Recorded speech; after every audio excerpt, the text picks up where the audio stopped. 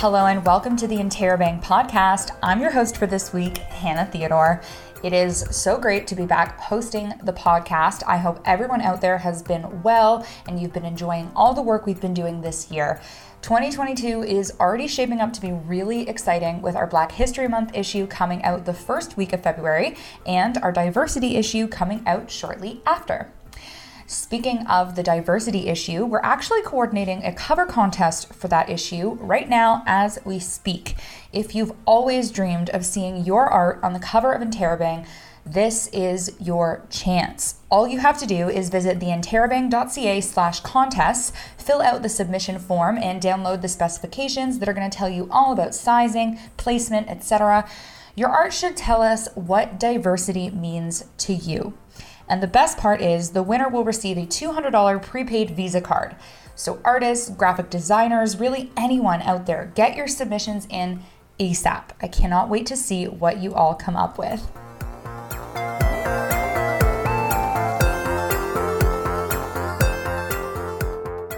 Now, just on to a quick recap of some of the top stories from the latest issue of Interrobang. Foundry First, the off-campus student residence, is considering armed security after a January assault. Foundry management sent a note to residents after a hectic New Year's Eve weekend, saying that after a serious assault took place at the residence, the building is now considering implementing some increased security measures. Some of the measures proposed included a guest sign-in program, on-site staff, and armed security. London police were made aware of a minor assault that took place that weekend in the 600 block of First Street, but there's no confirmation that that was the same incident Foundry was referring to. Police say there were no charges laid in that incident. And changes to the G-Road test are making it easier for international students with prior driving experience to get certified. Earlier this month, the Ontario government announced that they'd be stripping down the G-test in order to streamline the testing process, which has been severely backed up due to the COVID-19 pandemic. The changes remove things like parallel parking and emergency stops from the G-test, as most of those requirements already appear on the G2 test. Fanshawe student Luan Pestro, an international student from Brazil, was able to get fully certified in just 3 days after bypassing the G2 test altogether thanks to his prior driving experience in Brazil. While some have raised concerns over the lack of attention to things like emergency stops in particular, for Pestro, the recent changes were a good coincidence. And in labor dispute news, the College Employer Council, or CEC, is putting its latest employer offer to a vote for all union members. The final offer is fairly similar to the terms and conditions laid out by the CEC in December. If the members accept the offer, the months-long labor dispute will come to an end. I recently sat down with OPSEU 110 President Daryl Bedford to chat a bit more about what this vote means and why the CEC is calling it now. Have a listen. I want to jump right in with Sure. the why question here. Why do you think that the CEC has requested this vote to employees now? That's a great question. I mean, why is a perfect question. There seems to be no particular reason. I can speculate as to why they might be doing this. I mean, one reason might be that the government does not want this to drag into an election period. And so there's considerable pressure on the CEC to bring things to a resolution. And that could be why they're calling this vote now. This is the third time that they've called a vote like this since they've had the ability to do it. Why is a great question, because there's nothing particularly new in what they have offered. There's no compelling reason that faculty would all of a sudden be excited about what's in that offer now. I guess, yeah, in your opinion, I mean, how does this offer look to you? What boxes is it checking? Which ones is it not checking? Well, it doesn't check very many because it's virtually a repeat of an offer they've given before, and not very different from the changes they imposed on December 13th. So for those who who may recall, like on December 13th, the College Employer Council imposed terms and conditions of work. It's the second time they've done that. And it doesn't seem to show respect for the bargaining process. So rather than trying to reach some kind of agreement at the table, they're bypassing it and going directly to members.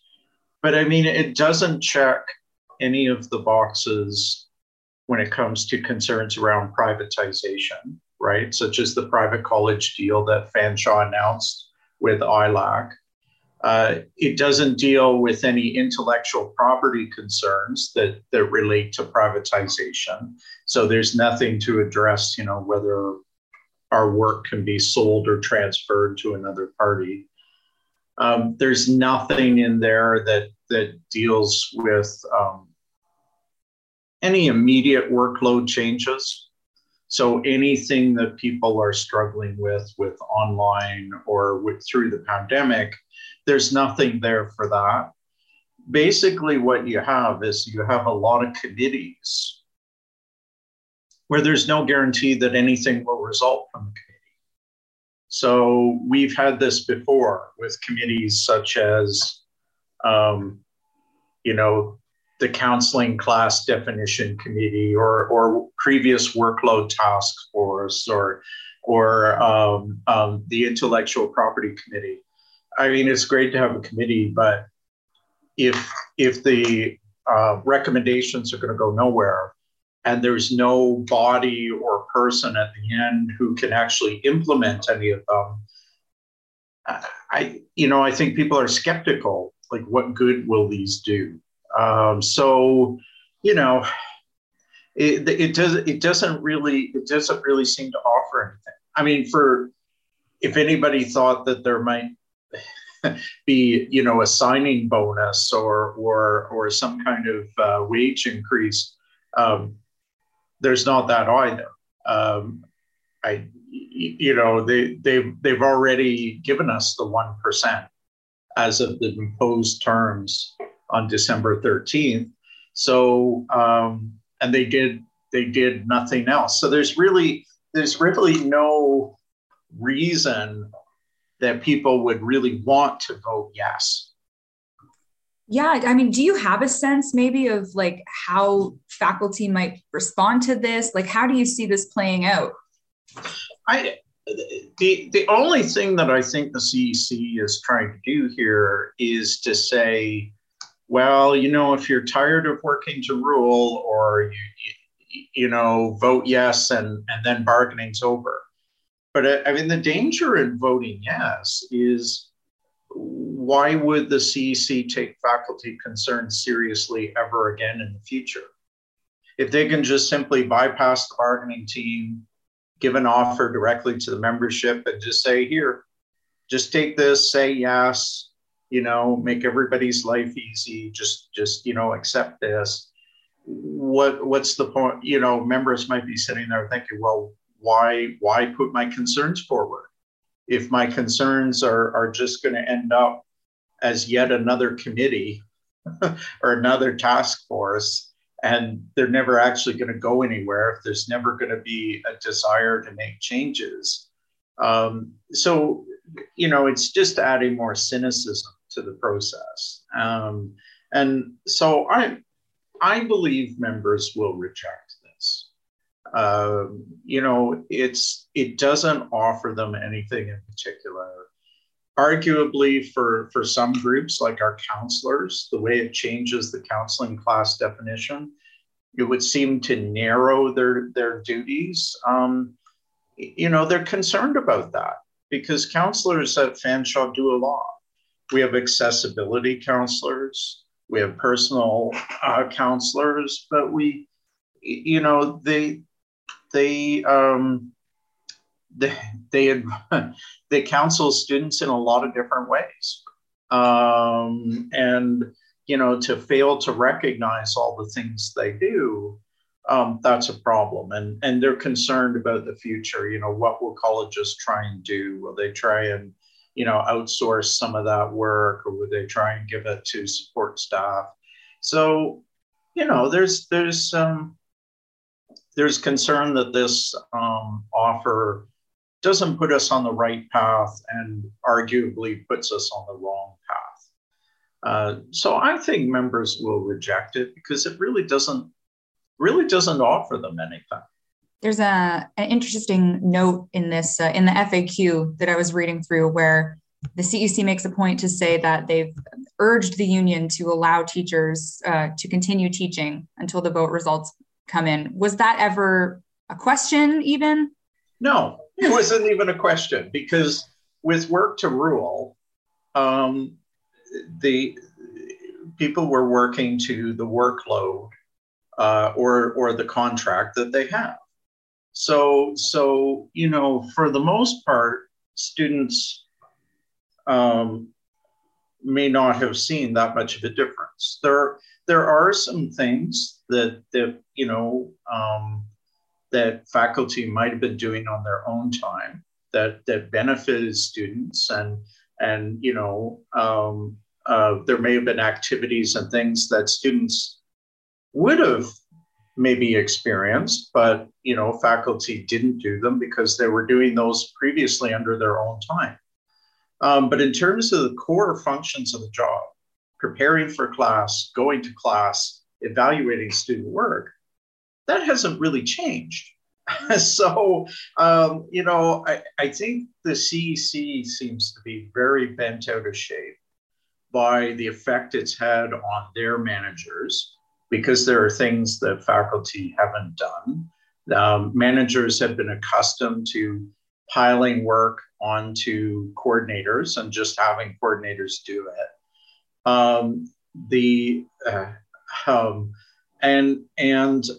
That they seem to be so bent out of shape that we were communicating with students that we were adding a signature line, to our emails to indicate that we were on work to rule, and pointing students and members of the public where they could go to get more information. And I think they seem to be so upset by that that they've decided to call this offer vote. I think for the CEC, maybe this has had a bigger impact on them than an outright strike would. That at this level, return to that work to rule was working because it at a number of colleges, managers have felt this effect, or the fact that students were asking questions that they just didn't realize how little time faculty have to evaluate student work, for example.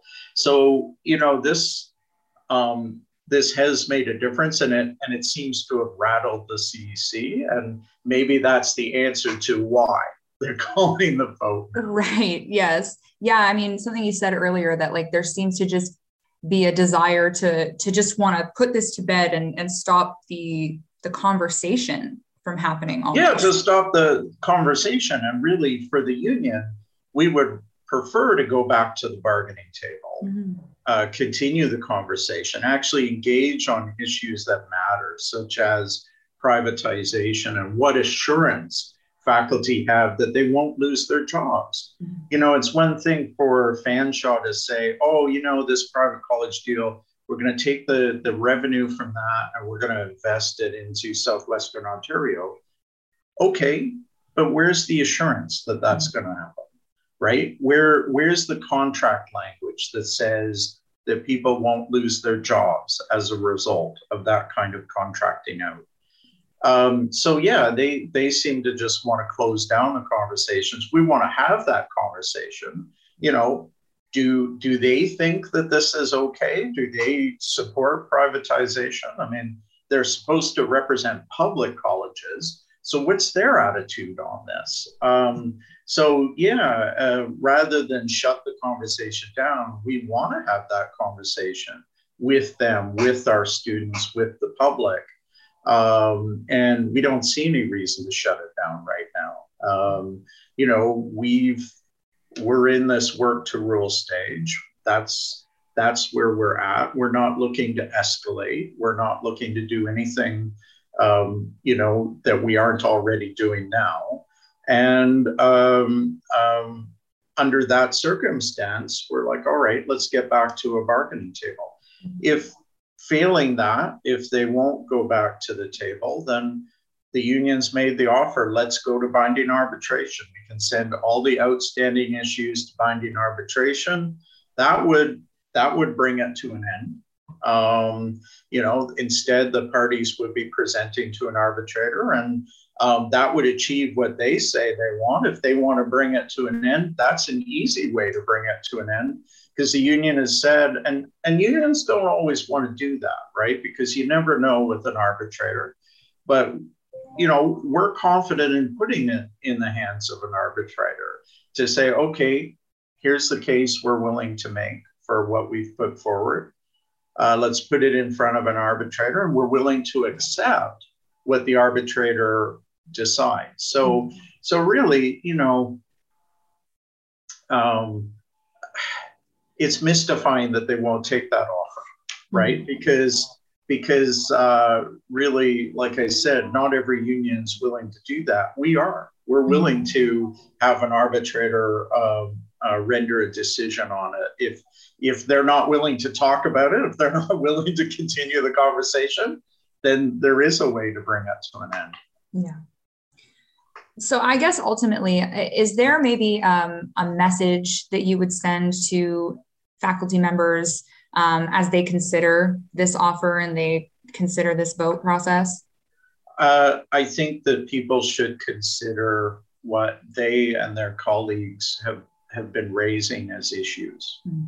And if you ever expect in the future that there's ever going to be progress, whatever issue you're concerned about, right? If you're a counselor, or if you're a coordinator, or if you're full-time faculty who's teaching online, which most of us are right now, or you're partial load and you're precariously employed, whatever it is you care about, if you ever expect that the College Employer Council is going to take that seriously and actually have that conversation, then you need to vote no. Because if you vote yes, why would the CEC ever take faculty concerns seriously? Because then they could just ignore the bargaining process. They could just simply put it down as an offer, put it to a vote. And so, if for any faculty who are reading this, consider, does this CEC offer really do anything for you? Does it address any of your concerns? If you ever expect your concerns to be dealt with, then vote no. Vote no to the offer. Send that message. I think members realize that they won't see all of their concerns addressed at once. It's not going to happen. You won't get everything you ask for. But I think, though, people do hope that their concerns are taken seriously, and that there's actually concrete measures, not just endless committees, that there's something concrete that they can say, yes, we've made progress here. We've had this conversation. I feel that my concerns have been listened to. I feel that we're on the path to addressing them.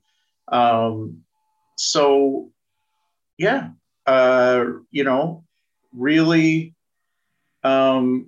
think about what it is that the CEC offer is going to do, and think long term.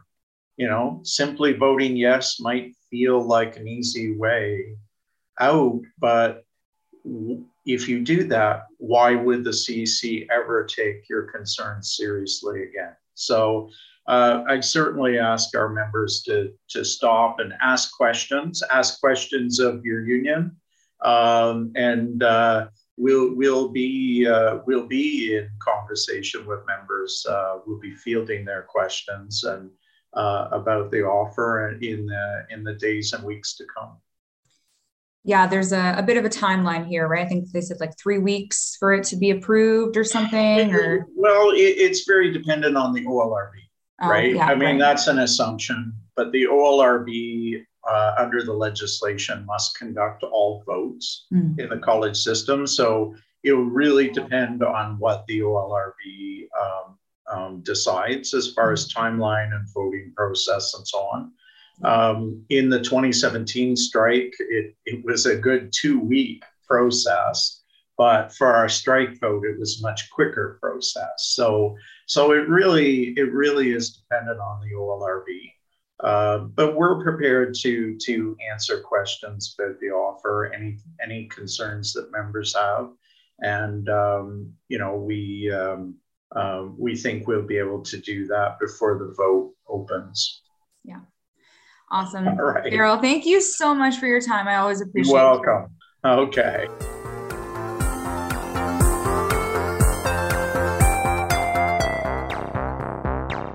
Thanks so much for listening to another episode of the Interrobang podcast. Catch up with all the stories we discussed today on our website, and be sure to follow us on Facebook, Twitter, and Instagram.